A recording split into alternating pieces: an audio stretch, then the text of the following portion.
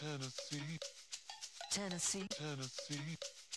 Tennessee. Lord, I've really been real stuck. Welcome back to The Holler, tnholler.com. At the TN Holler, hollers all across Tennessee, and that's thanks to your support. We really do appreciate it. Your small dollar monthly donations keep us going and growing. Shout out to Lisa Parker. If you know anybody buying or selling a house in Middle Tennessee, do it through her. She's very supportive of us. And then also we have another sponsor, Abby Rubenfeld Law Office. She does family law. She's a civil rights lawyer. She does all kinds of stuff, and she's being very supportive of us. You might know her. She's one of the lawyers on the Obergefell case before the Supreme Court. She's awesome. Appreciate that she's getting behind us. Today, I wanted to talk to you about a issue that I think is on the forefront of everyone's mind. A big discussion about the war on public schools. One of the fronts in that war has been the CRT outrage, critical race theory outrage that has been drummed up, especially here in Tennessee. We've been the tip of the spear on a lot of this stuff. They passed an anti-CRT law at the state level. It comes up all the time at the school board level. It's still an issue in these Republican primaries here in Williamson County, even though they have told us openly that this was manufactured intentionally. It has become a synonym for everything Republicans don't like. They just group it under this CRT banner. We know that. They've told us that. But today we're going to hear from somebody who can give us firsthand knowledge of that, because he was a lobbyist that was involved with the privatization effort and has inside knowledge about that. So Charles Seiler, thanks for joining us today. Good to see you. Thanks, Justin. I appreciate you all bringing me on and having an opportunity to talk to people in Tennessee about what the people pushing this CRT panic are really trying to do. And even though they're like happy to publicly tell everybody that it's fake, like why it's so dangerous. I guess let's start by, what was your role? What did you used to do? So I started off in libertarian politics. I just kind of grew up like in a conservative evangelical Christian family that had very strong libertarian beliefs. So I went to a university, George Mason University, studied economics there, which is like a training ground for libertarian like policy folks and things like that. So when I left there, I went to the Goldwater Institute in Phoenix, Arizona. And this is the place that developed the modern ESA voucher that even Tennessee had passed. These were created as like a shell game, money laundering workaround to get around state constitutions that banned public funding of religious institutions, the separation of church and state, where a lot of school voucher programs were being declared unconstitutional by state Supreme Courts. They were like, we need a new game, we need a new system. So you're saying within the circles that you were in, they were openly saying, we have to game this system with these vouchers? I mean, it's not even like in the circle on that one. They're pretty public about that they like invented these specifically to like get around the separation of church.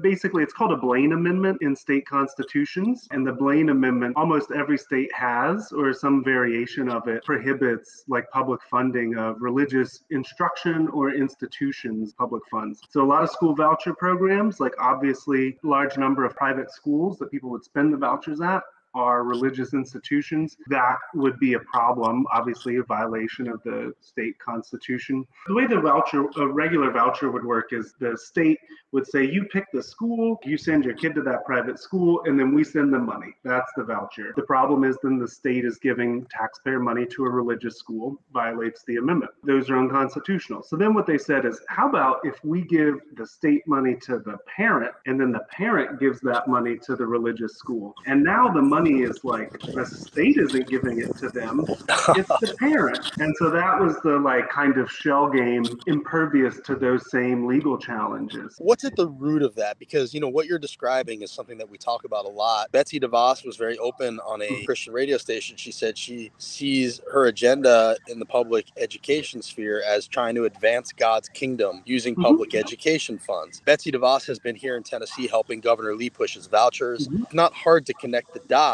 It's a privatization effort. It's a money grab, but it's also religious based and ideological. What are they trying to accomplish exactly? Like, what do you think is at the root of all this? A couple of different things. They do kind of build a coalition of people who don't have exactly the same values, who are willing to work together to like each kind of achieve their own goals. So you have like the Betsy DeVos's, the Bradleys and the Kochs. These are like ultra wealthy folks, but not just money. They control a lot of like like resources, factories or manufacturing. So they have a lot of actual meaningful real world power. They're mostly like anti-regulatory. They don't want any government interference, dilute or impact their ability to make more money, to extract more wealth, exploit people more. And so these people are not just supporting privatization of education, they're also doing like anti-labor union work. So like right to work stuff, they push it, anti-minimum wage stuff. They also fight ballot initiatives and people to have ballot access to change minimum wage laws. Those people are looking at, we have like a strong economic interest in deregulation. Then you also have like the religious, don't share the same like economic interests per se. They want to fight government regulation because they want to hold on to like an extremist view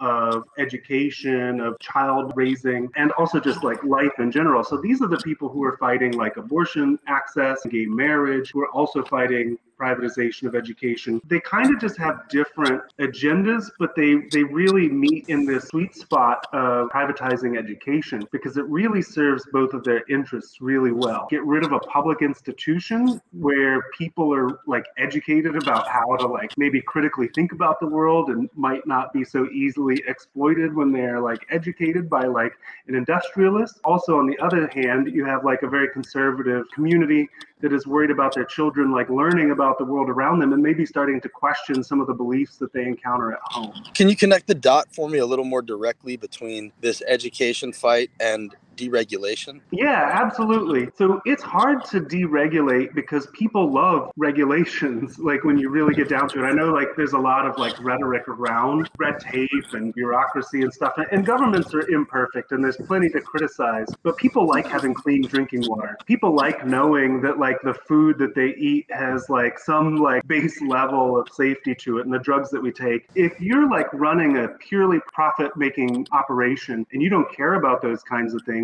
then the regulations and like government power really is like the strongest thing like standing in your way from being able to make money as easily as possible. Like if you can just dump pollutants right into the river, like you don't have to pay for cleanup. Yeah, like it's cheaper, you make more money faster. So those people are really against collective power to like stand up to their concentrated power of wealth. So that's where the deregulation comes in.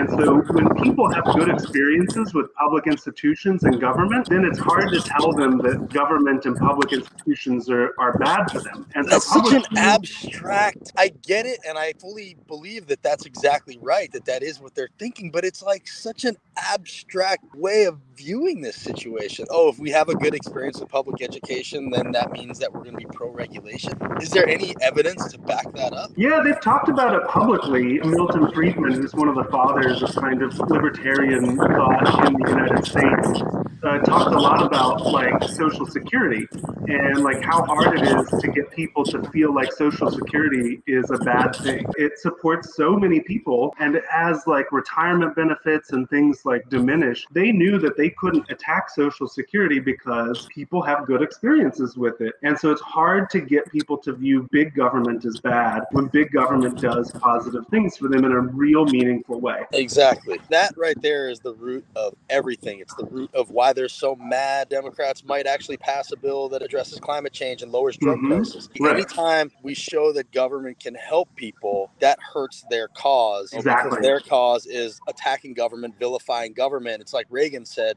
you know, the scariest words are, you know, I'm from the government and I'm here to help. Doesn't mean we have to think that government is flawless and for big government, but we have to understand that the attack on government is coming from a greedy, ideologically driven place. And so you were at the core of that. I guess tell me a little bit about your evolution. Like, what made you change your mind on what you were doing? Shortest way I can say is like, I really believe getting the government out of people's way so they can do what they want was the best way. And like I said, I still think that government, like there's plenty to criticize, but when I started actually working and like helping pass like these libertarian, like anti-government, anti-collective power policies, I actually also paid attention to the outcomes. Like I was an economist by education. So I wanted to see like, hey, can we track how these people are doing? Are they better off? Are they worse off? If your goal is sincere about improving people's lives, then you want to measure the impact of things that you're doing so that, one, you can like brag about it and say, hey, look, like you all criticized us, but we fucking made things better, right? You know, two things kind of happened. One, when there was like data, like it showed the opposite. Like people were like materially worse off from like the policies that we enacted. Work that I did with Governor Sam Brownback in Kansas, there's a lot written about the Kansas experiment that he did and what an epic failure it was. Is that where they had to go to a 4-day school week? They did a lot of things. They had to shut down a ton of government. Like so many services were shuttered. People were so like devastated by like the destruction of public services there that it went from a solid Republican state, like at the state government level, to like immediately flipping away from all of that. And they're kind of edging back to it now, unfortunately. It's like short-term memory for politics affects a lot of people. The other piece was that I would point out that we don't have good data about a lot of programs, and we could just write in requirements for like school vouchers, like, hey, why don't we like mandate like testing and like we get the results and see how the kids are doing, measure their progress. I mean, we're paying for it. It's public funds. We should know, is this working? Is this not working? And so the people that I worked with would be like, oh, that's a good idea. Yeah, maybe we should do that. But then they would never ever do it, and it would be so easy. We could, like, I wrote bills, like you could write one line. We had all the lobbyists, we had all the politicians in our pockets, like we could have passed it, no problem, but they didn't want to. That's not what they're there for. They don't care whether the kids are better off. They don't care whether they're worse off. They only care that the money is coming out of the schools. That is what like changed me. They weren't living up to the rhetoric and like the like ideals that I thought we were like there to advance. I think if you have any sincerity, degree of like integrity, you have to look at it and you can't continue to do that work. Then when you started to have doubts, were there people that you could talk to about that? Or were you sort of shunned? Were you nervous about expressing that to anybody? No, actually, it was like weirdly, like the work environment in those places was like incredible. Like those are some of the best places I've ever worked. Like well paid, great vacation, like good benefits, but like you were empowered to like manage projects. Like really no, I'm not talking about that, because that all seems like reasons to. It's like their loyalty was being bought in that way. Like very clearly, all of the people that are on this page here are well compensated and like their jobs. It almost feels like that's why rocking the boat. If you rock the boat, they'll be like, yeah, don't do that. Like I'm just wondering if there were people who kind of knew better but didn't want to say anything. Yeah, so like at the time, honestly, like a critique of myself is like I had like some blinders to things and like didn't always recognize how sincere a person may or may not be about a thing. I never felt uncomfortable. Like I talked to folks about questions and stuff, and we would like kind of like have back and forth about, okay, like how do we work on this? And but like at the end of the day, like everybody was friendly about it, but nobody ever actually wanted to address any of it. It was like a process for me of like, oh shit, like they're saying they want to like address this, but there's nothing really being done. And it's not because they didn't have like opportunity. The only reason it didn't get done is because they didn't have the interest and the desire. And so that for me, eventually I had to like confront the reality of like, the only reason that is because fixing this or addressing this issue is because it doesn't serve their real goal. And so that's when I had to realize their real goals aren't what they say they are. Then I had to like go through a whole process of like investigating that, you know, and interrogating those questions. The thing that surprised me a little to hear is that they didn't just go, well, let's just manipulate the data, because that's what seems like happens here in Tennessee. They'll look for whatever suits their own needs. Frankly, I think a lot of the time it seems like they're instituting policies to try to go get a piece of data that they can then use to institute another policy that will fit their own needs. So, you know, I'm a little surprised that they shrugged it off as opposed to just being like, no, we'll just cherry pick. One thing that is interesting is like they have a lot of research, even in the school choice spectrum, where they publish like their own studies. And if you go and like read their studies and then look at the stuff that they cite, they are cherry picking. The overall premise is that like these kids are worse off from their own research. So yeah, they cherry pick. The reality of politics like this is kind of two pronged. One, the average voter, they're busy, and like they're getting busier because like of inflation and shit. They're trying to get their kids through school. They're trying to get like to access activities. They maybe have responsibilities for a parent or something. And so like it's hard to pay attention to like, oh, this random think tank produced a study about vouchers and they said it did this great thing. If they hear anything at all, they're just going to hear the piece that's being promoted, cherry-picked data. The other piece is that these groups, they have cozy relationships with all of the lawmakers through the donations that get made by, like Betsy DeVos donates shit tons of money. And so then when her lobbyists go to talk to a politician, he knows like where his bread is buttered. The impact that someone can have on these lawmakers is like really diminished compared to the power that these organized lobbyists have. One time, Governor Lee was at a town hall in a rural part of the state before we kind of started being the holler, and they felt a lot more comfortable in these town halls, and they still kind of do. And a woman stood up and she said, you know, I don't have kids in the public school system. I shouldn't have to pay for public schools. And that's really what they think. They don't want to pay taxes to things they're not using, which is really ultimately the disintegration of our entire country and system. And Governor Lee basically agreed. Yeah.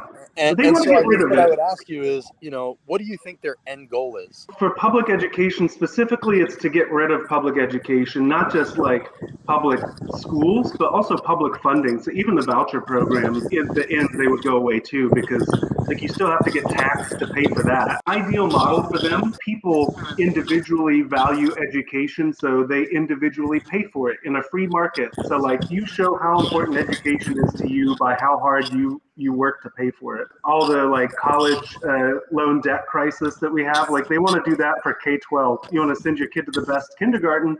Well, you better start taking out student loans for That's your happening kindergarten. here. That's happening. Yeah, so that's their vision for the future is anti-equity. And like, I know that equity has become a buzzword, but really anything that addresses the reality that like, you might just be born into a family that doesn't have access to the same resources as another family. And is that your fault? You know, you might be born with some kind of like developmental disability or something. And like, should you suffer because of that? Like to them, yeah. If you're not providing value to society and demonstrating that value through profit, you're worthless, because to them, profit is a reflection of your value to society. Right, the prosperity gospel. You keep saying they, say work for libertarians. The name that always comes to mind when I hear that is the Kochs, and I know they have a presence here. How deep are the Koch tentacles in all of this and in Tennessee, do you think? They're kind of shorthand for like this like universe of conservative, libertarian, like wealthy funders. Bradley Foundation, Betsy DeVos is just as wrapped up with them, and probably 20 plus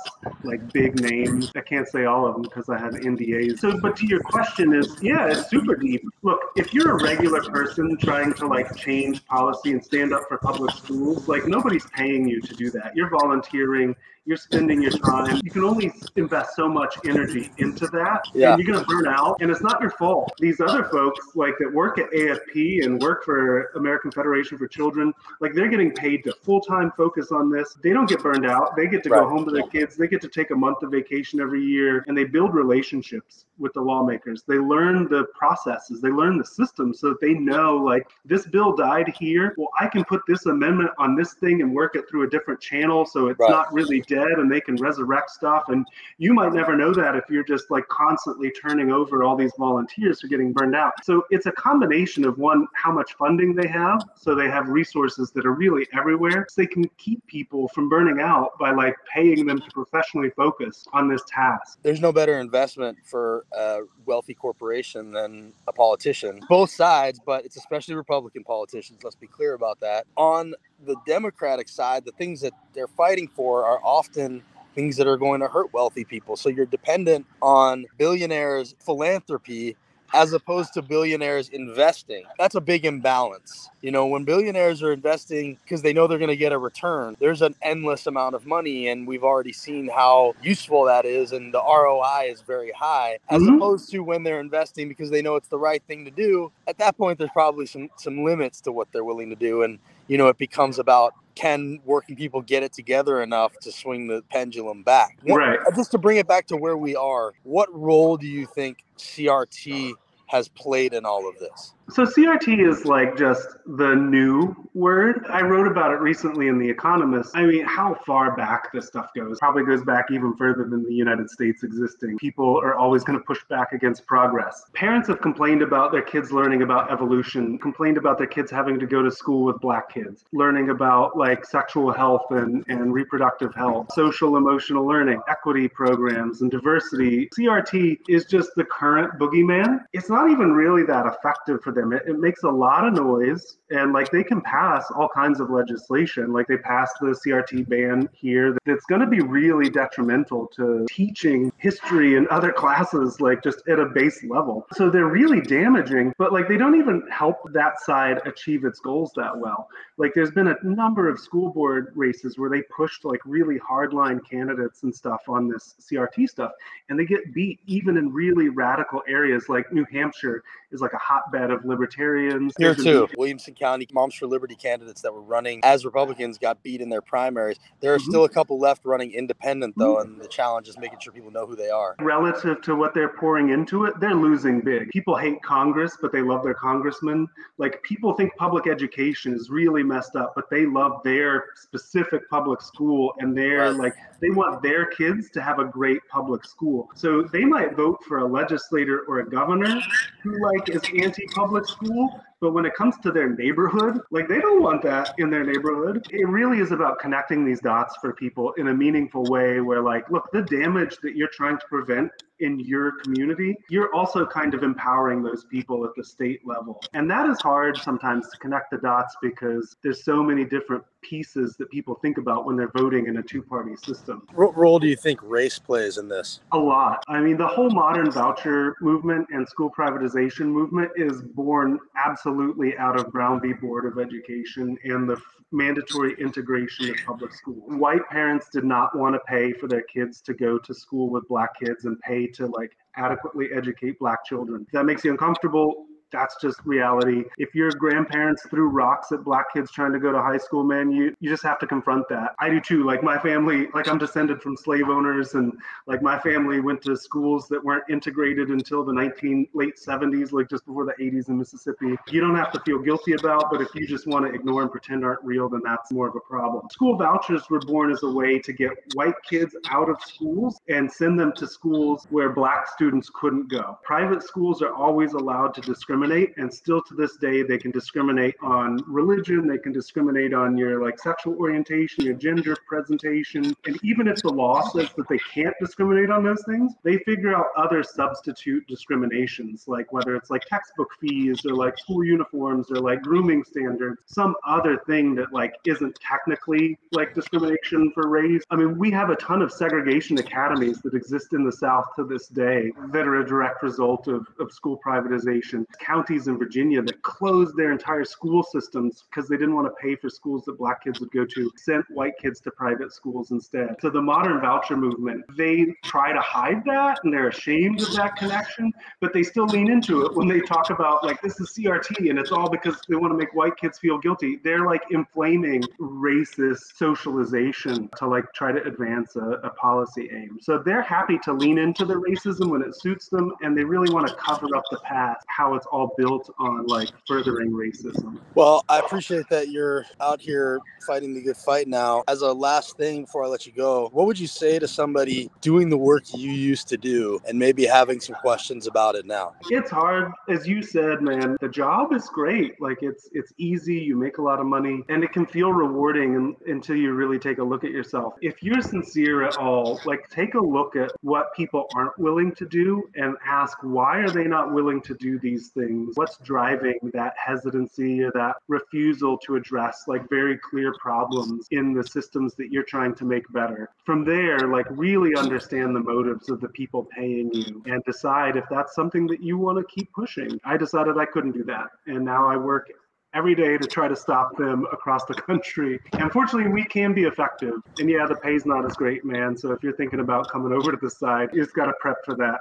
Well, I appreciate it. I think conversion stories are really important. They build bridges for other people to have similar epiphanies. So thanks for what you're doing. Stay in touch for sure. And, you know, anytime you have articles that you write or things you think people in Tennessee need to know, please send them our way so we can holler them out there. All right. Hey, Justin, I love what you're doing. Like, you guys are doing great work in a state that is super critical. Like, Tennessee is a big state driving policy. I mean, Arizona and Florida and Texas are like the crazy extremes. Tennessee is where it starts to show that it's kind of mainstreaming. One of the great things is like seeing the reaction to the Hillsdale president, like calling teachers dumb. Like, they really think teachers are the stupidest people. They have really arrogant views about this stuff. So seeing how people in Tennessee are reacting to that and pushing back, that's great and really inspiring. The work that you're doing to educate people is very critical. So thank you for all that you all do there. Thank you. I appreciate that, Charles. Stay in touch, all right?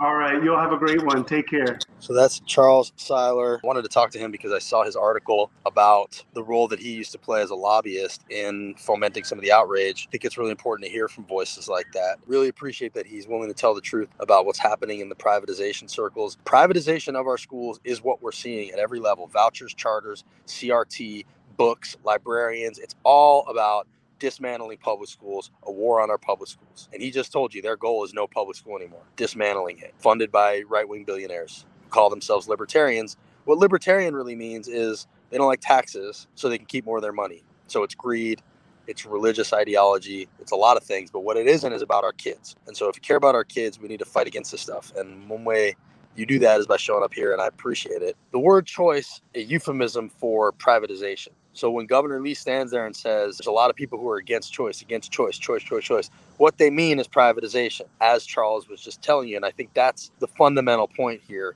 School choice movement is the school privatization movement. I am not against private schools, but don't dismantle public schools to do it. And that's what we're talking about here. They want to steer public dollars to private religious schools to fuel their ideology, cling to power. Hillsdale is a prime example of it. This is the front lines right now.